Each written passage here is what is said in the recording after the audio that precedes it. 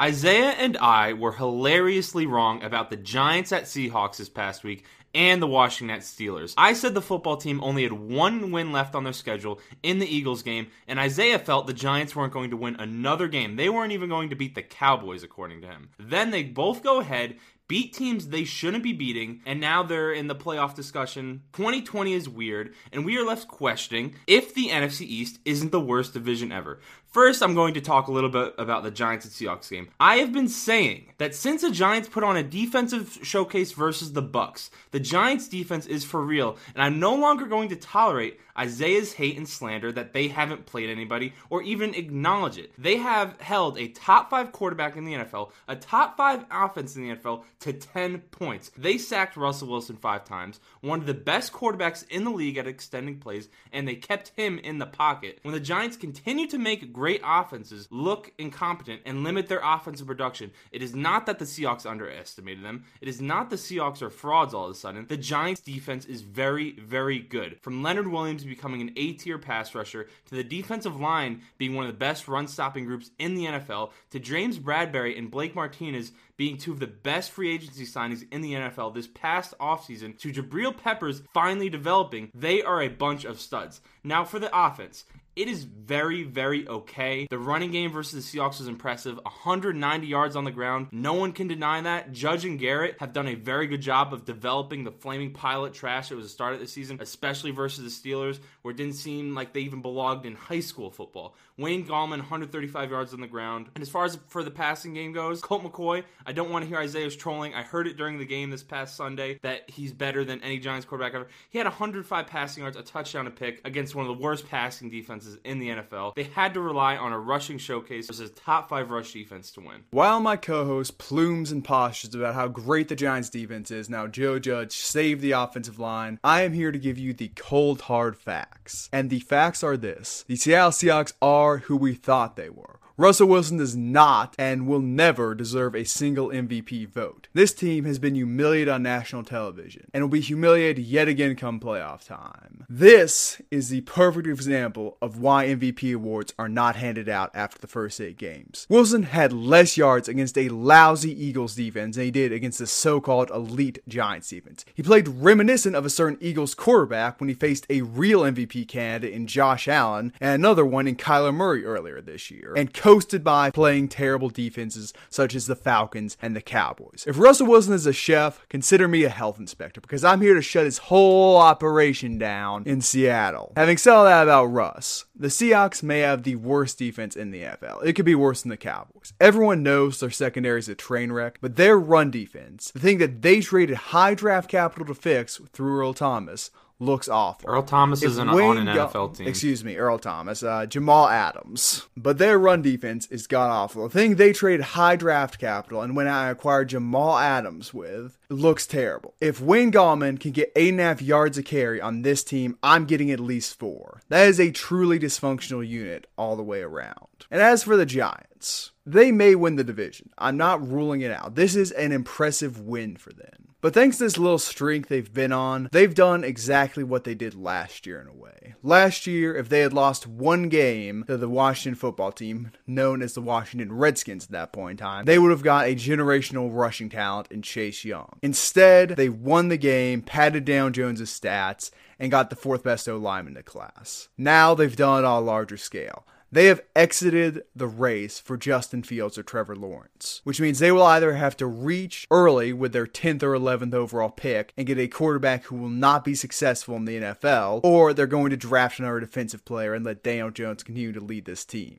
They have perpetuated mediocrity, and while it may win them the division, it is not looking good for the Giants long term. This shows how deep Isaiah's hate for the Giants goes, that he's going to completely write off their performance and blame it all on the Seahawks suddenly sucking. The Seahawks, prior to this game, and even after the game, are still in discussion for being one of the better teams in the NFL. They were 8-3 coming to the game. Their rushing defense was top 5 in the NFL. After the game, it's ranked behind the Giants, who also have a top top 5 rushing defense. The Giants have an excellent run defense. Russ was forced to pass. They were confusing him. They send delayed pass rushes. They kept him in the pocket, unable to extend and make long plays. Seahawks even got a safety, weren't able to win the game. So to completely write off the Giants' defensive performance to one of the top offenses in the NFL, has been putting up 30 points almost every week, very few exceptions, I think is completely ridiculous. Now, I will be the first to acknowledge, I still think there's major flaws within the Giants' offense, but I'm tired of you writing off their defense when I've been telling you since Tristan, their performance the against Rams the Bucs. locked the Seahawks up for 16. They barely beat the Eagles,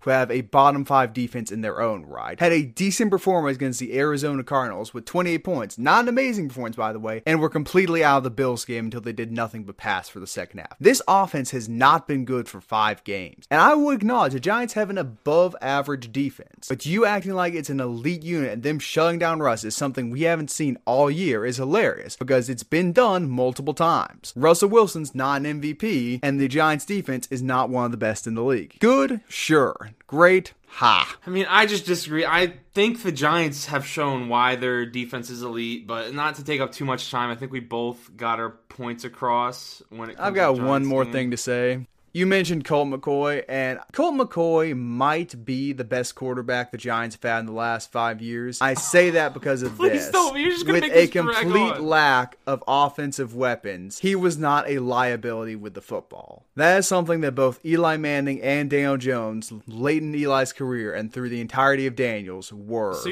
wait. Let me get this straight. So a game in which he had a 59% completion percentage, threw an interception, did throw a touchdown, but only threw 105 yards. That's some special performance. It's not a special performance, although it might be a special performance for the He Giants. didn't get a because chance to shoot his team in the foot, really, because all he had to do was make, I think he completed, 11 passes or something like that, and they ran for 190 yards. Colt McCoy did not shoot that team in the foot, and that's why they won. You're telling me if they had Daniel Jones in that game, you think they would have won it? Yes! You're a fool then. Daniel Because they would have Jones- been under pressure to pass the ball more, and Daniel Jones would have made more mistakes. Same with late career Eli Manning. Either of those two are playing this game, the Giants lose. Let's watch what happens when Daniel Jones comes back and plays the final 2 games and removes the Giants from the playoffs, Jason. And let's wait and see what happens. That could happen just because I don't want Daniel Jones to come back if he's not able to run the football how he has been since he started to turn the ball over less. Since the Bucs game, he has 0 interceptions, he hasn't fumbled, and he's been running the ball more as the season's progressed, but he's not going to be able to do that on a hamstring injury. I don't want Daniel Jones to come back if there's no threat of him being able to run. Tristan, you do not want Daniel Jones to come back regardless, and you know it deep down in your heart. I mean, you can spew all this nonsense all you want, But but you're wrong. speaking of quarterbacks who came back, about a week ago, we discussed the Washington football team. I said I wouldn't be surprised if they stole one of their games over the next 3 weeks against tougher opponents and then beat the Panthers and their divisional rival to secure a playoff spot. I have changed my mind after this week. I would be surprised if the Washington football team does not win 3 of their last 4 games, handily take the NFC East. This team did what we thought the Kansas City Chiefs and Buffalo Bills were going to do and humiliated the Pittsburgh Steelers, the undefeated up until now Pittsburgh Steelers. Is this due to the football team's amazing front 7 and Alex Smith humiliating the only other man who was even breathed about in the comeback player of the year conversation? Certainly, but a much larger part of that is due to Eric Ebron.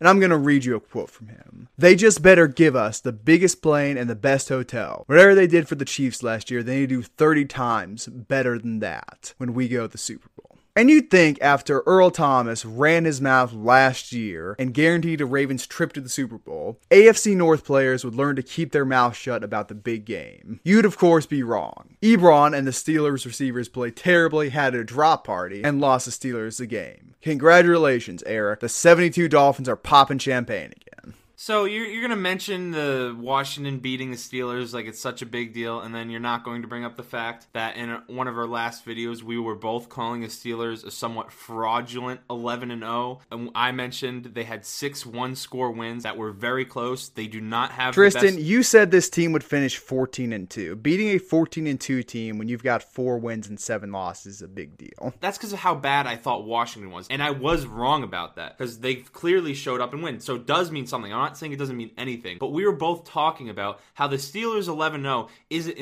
wasn't an impressive 11-0. They didn't strike fear into other teams. Why are you trying to come at me about the Steelers predictions when you were the one mercilessly bashing the football team? You're trying to do a little bit of diversion here, and I get it. See, I've been wrong a few times too, but bringing me up saying the Steelers weren't as good as everyone's saying to try and take away from what the football team accomplished last week. That's what you just did with the Seahawks, you fucking hypocrite. And you also mentioned when you were talking about the Steelers and when you're talking about why Washington could win this game, it wasn't about because this is a few videos ago. It wasn't because of how good Washington was. It was because the Steelers are coming off a short week. They're getting more and more injured week to week. They lost one of their best pass rusher besides TJ Watt. So this game is more so the Steelers offense not having a rushing attack, not being a very good offense, and the defense finally having an off night. The offense has been what it is the entire year, and the defense is been weakened by injury. The defense is going to have a bad game once in a while.